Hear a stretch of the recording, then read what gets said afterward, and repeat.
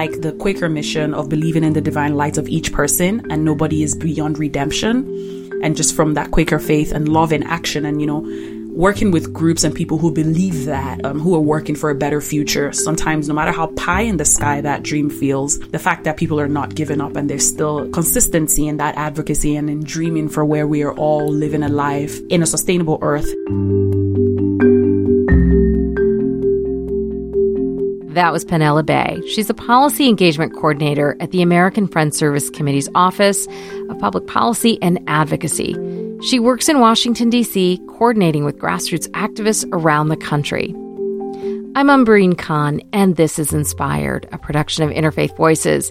And this week, if you're just joining, we're taking a closer look at people of faith and goodwill seeking to push policy and elected leaders, including President Biden, to take action to adopt policies that would offer undocumented residents of the United States a pathway to citizenship. That is a priority for the Interfaith Immigration Coalition. It's a nonpartisan network of over 50 national faith-based organizations working to, in their words, enact fair and humane immigration reform. Penella Bay serves as the chair, and she comes to the work inspired by her faith and her experience as an immigrant. Born and raised in Nigeria, Ibe arrived in the United States as an international student. But then, 3 years later, something happened that gave her a path to becoming a citizen. Due to a stroke of events, my mom was able to apply for permanent residency. And because I was below 21, as is the law, I was able to get a permanent resident status through that as well. I'm fortunate that my status has been, quote unquote, documented at all stages and not as precarious as other people's have been. It's that awareness of the privilege of being documented that motivates Ibe's advocacy. It's also what drew her to the American Friends Service Committee, or AFSC. It's a Quaker organization that runs programs around the world, from direct service to policy advocacy on a host of issues, including immigration. And it was that history that attracted Penella Ibe. I was really encouraged by their history. AFSC is almost 107 years. And as I was going through the history, there was oftentimes, reading and finding that AFSC was, in many cases, right, was on the right side of history, or took on challenges that no one else would, or, stood by communities that no one else would. We're thinking about, when Japanese nationals were in internment camps. I've had people email me and say, my father or someone was actually born into a blanket that AFSC provided.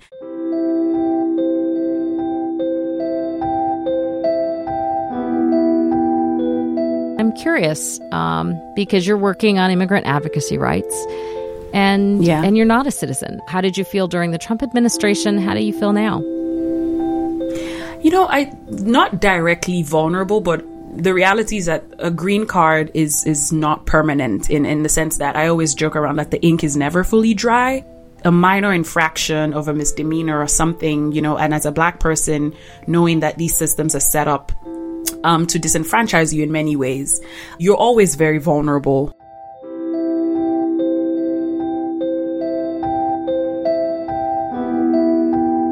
In the Trump administration, they had a denaturalization task force that went after people and took back their citizens. So even as citizens, you're never truly protected, right? If the law can find one reason why and says that you're not worthy of the status that you were given. And so I was always aware of that if I was at a rally or at a protest or something, reminding myself that these are my limitations, and I would try and memorize all the lawyers' numbers and my rights so that I was always prepared. But it also made me even more aware of what it was like for someone who's undocumented to move around in the United States. So in those moments, I felt the vulnerability that I could possibly be in, but was even more aware of the privilege that I operated in that vulnerability. I'm always intrigued and curious how we navigate those and find ways to express our beliefs, use our voice, while also mindful of the power that we have and the power we don't have if something happens. How do you see this holiday, July 4th, as it relates to the work that you do? I think it's interesting that July 4th is so close to Juneteenth, and the talk of independence.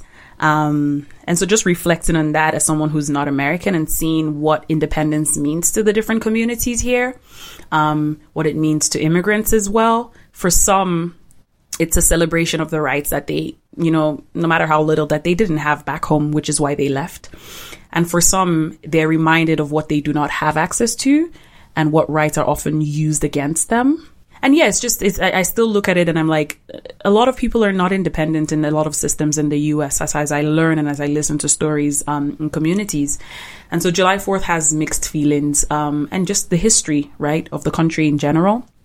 To some, this is a celebration. To many, it isn't.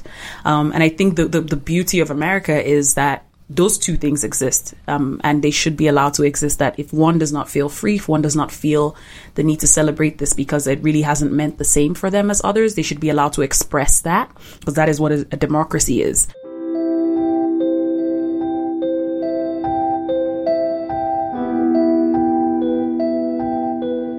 So just reflecting on that and seeing how different people engage with it is really interesting. Because I'm coming from a country where it sort of means the same as well. Post an independence for Nigeria, I'm from the Igbo tribe, and we experienced a genocide by the northern tribe in Nigeria. And so we all have to stand under the same flag, but it doesn't mean the same for everyone in Nigeria anymore, because under that flag, people were killed, right? So like independence and sort of these dates really are just very interesting social constructs that bring up very important conversations that should not be hidden and should be had and should be addressed. So that's how I reflect on this. So it's more than a holiday, which sometimes, you just need a holiday, but with this work, you need to read in between the lines.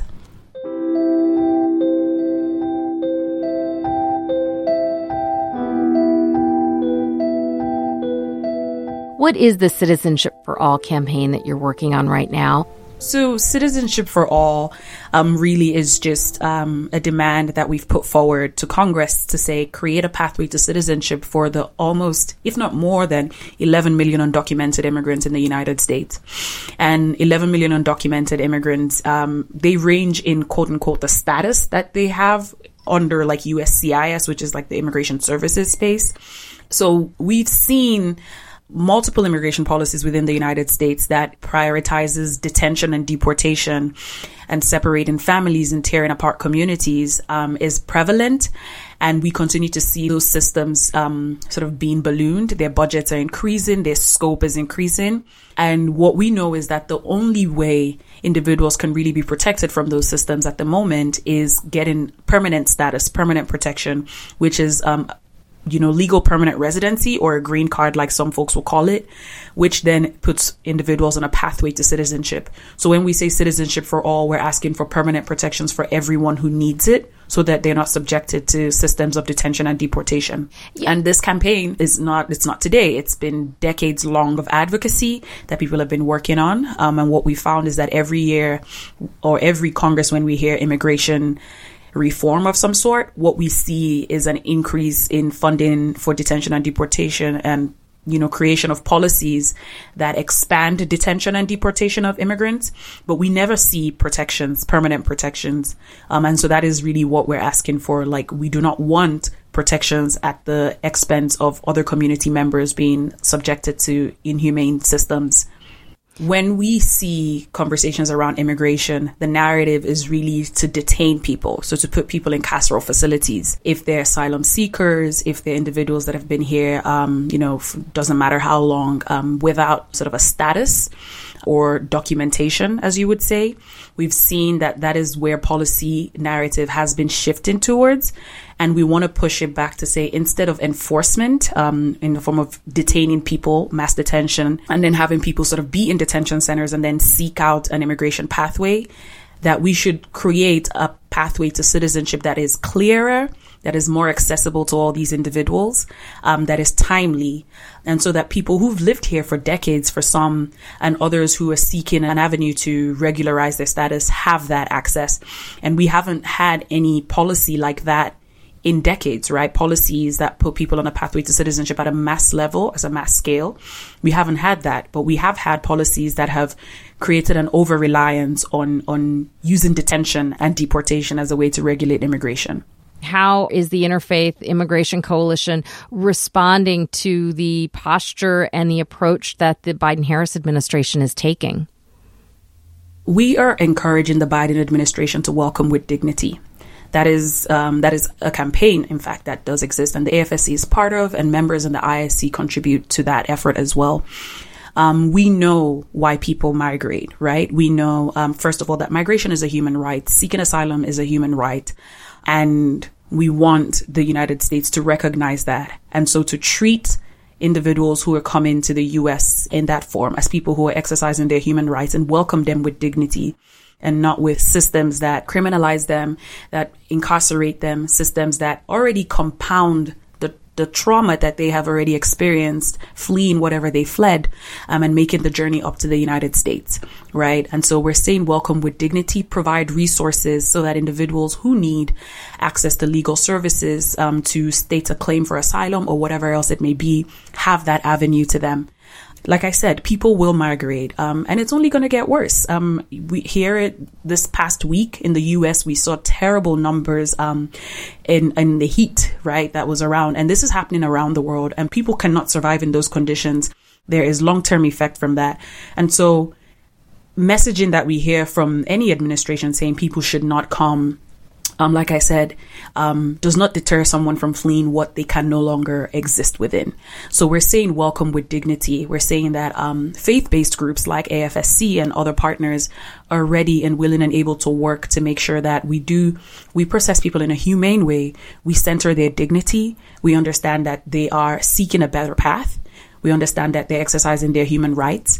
And that we should approach them with that kind of a welcome, a humane welcome. We've talked about this for decades now. It doesn't matter the administration. Our messaging remains the same. And we bring this message forward because we know we're not just in the US, but we're in the region as well, in Mexico, in Guatemala, and we see what people are fleeing.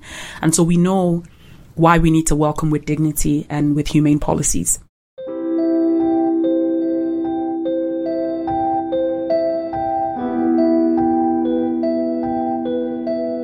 What has been the reaction to the Citizenship for All campaign that is underway right now? What's been the reaction by lawmakers and policymakers in the Biden-Harris administration as well as in the congressional offices?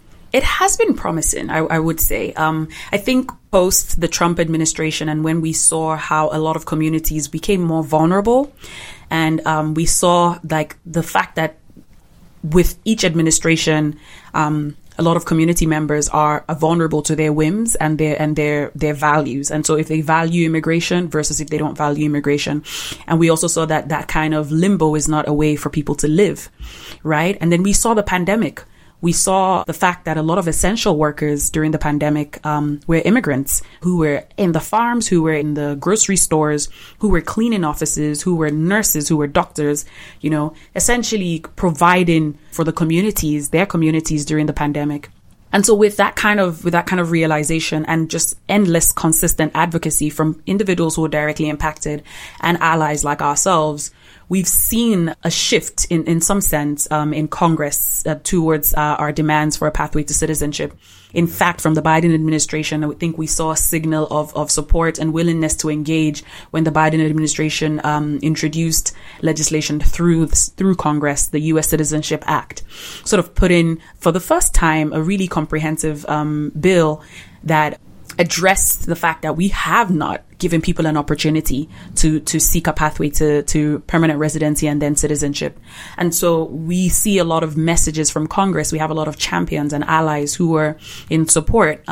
Bills like the Dream and Promise Act in the Congress that puts Dreamers, as they're colloquially called, or DACA recipients, on a pathway to citizenship alongside TPS holders, people who have temporary protected status and, have to be in the United States because they cannot return to their country or where they initially called home, putting them on a pathway to citizenship because many of them have been here decades, have U.S. citizenship children, have lived lives here, have contributed to communities here. We saw legislation putting them on a pathway to citizenship past the House. You bring up separation from loved ones and specifically the family separation policies and the consequences of detention. It's something that has actually animated a lot of conversation in faith communities, not necessarily the policies, but the impact, the direct human impact on families, on children, and the trauma.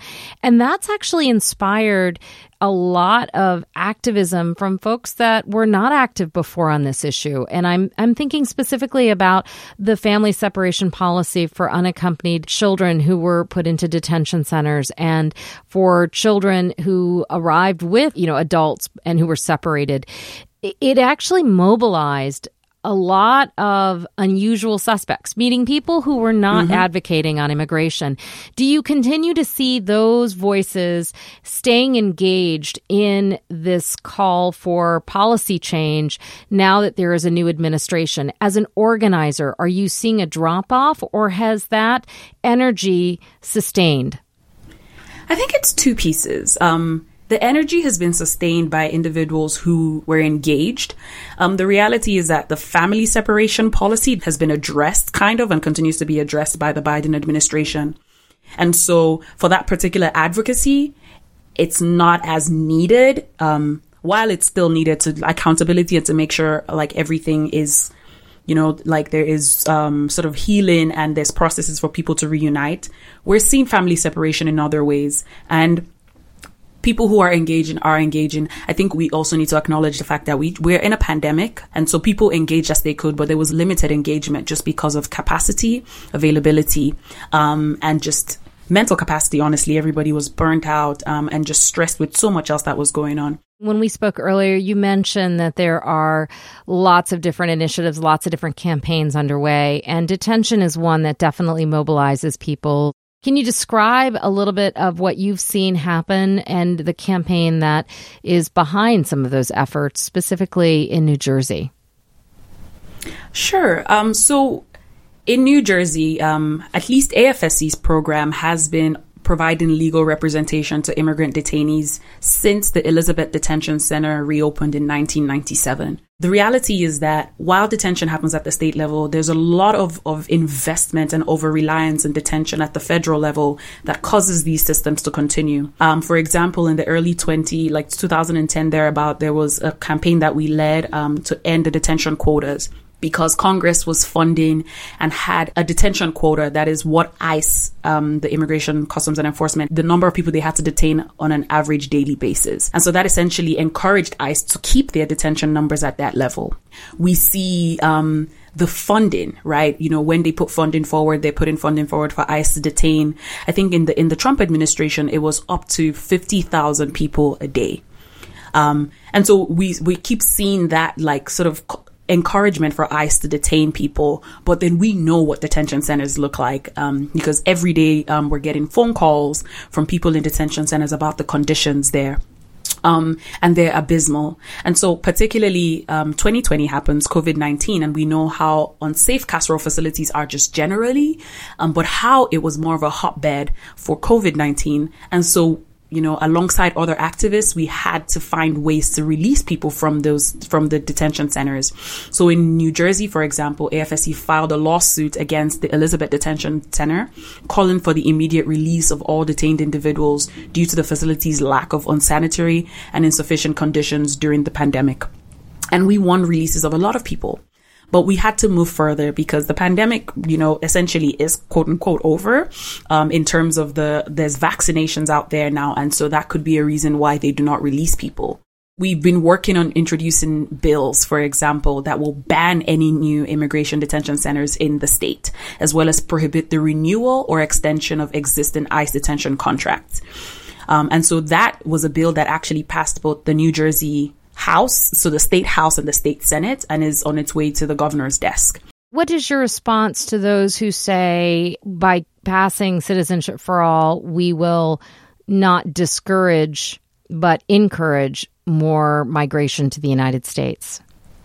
My response to that is that the policies that we have in place now that are quote unquote, and most administrations will use deterrence, do not stop migration. People migrate because of multiple root causes and push factors that are independent of the immigration policies here in the United States. People are fleeing, very terrible regimes. People are fleeing harm in their countries. People are fleeing terrible economic spaces. Climate change is happening as well. And so people will migrate.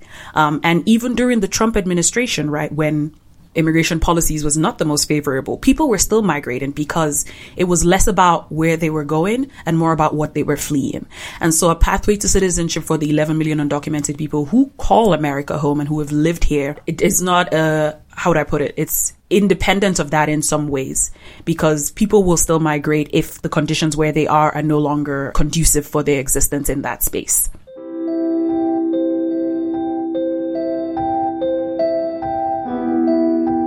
Now, you've been at the American Friends Service Committee for 4 years now, and you mentioned earlier burnout among activists. Is that something that you're concerned with for yourself?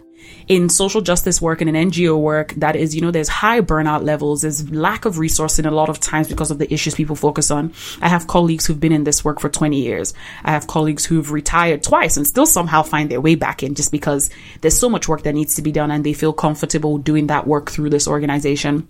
And so I'm inspired by my colleagues, right? I'm inspired by the Black immigrant leaders who, when I came into this work, really helped me understand what it meant to advocate for Black immigrants as a Black immigrant myself, and my faith as well. I'm a person of faith, and it's a blessing to be able to use my faith values to push for social justice. One of my favorite Bible verses talks about, letting your light so shine before men that they may see your good works and glorify your Father in heaven. And I think for me, this is the good works that I want.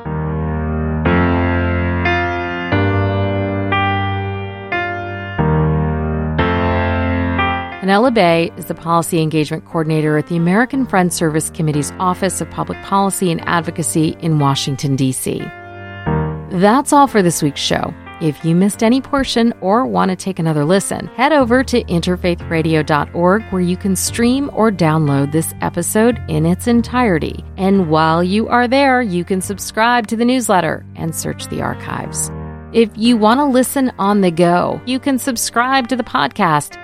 Just search Interfaith Voices wherever you catch your podcasts. And while you're there, please leave us a review. It helps others find us. A special thanks this week to the KALW Spiritual Edge team for the special Nuns and Ice, which includes executive producer Judy Silber, producer Helen Shin, and sound engineer Tarek Foda. This week's episode was produced by Kevin McCarthy. A shout out to our founder, Sister Maureen Fiedler, MC Yogi for our theme music, and the Blue Dot Sessions for additional sound. And to all of our generous supporters who make this show possible. I'm your host and executive producer, Umbreen Khan. I'll see you next week.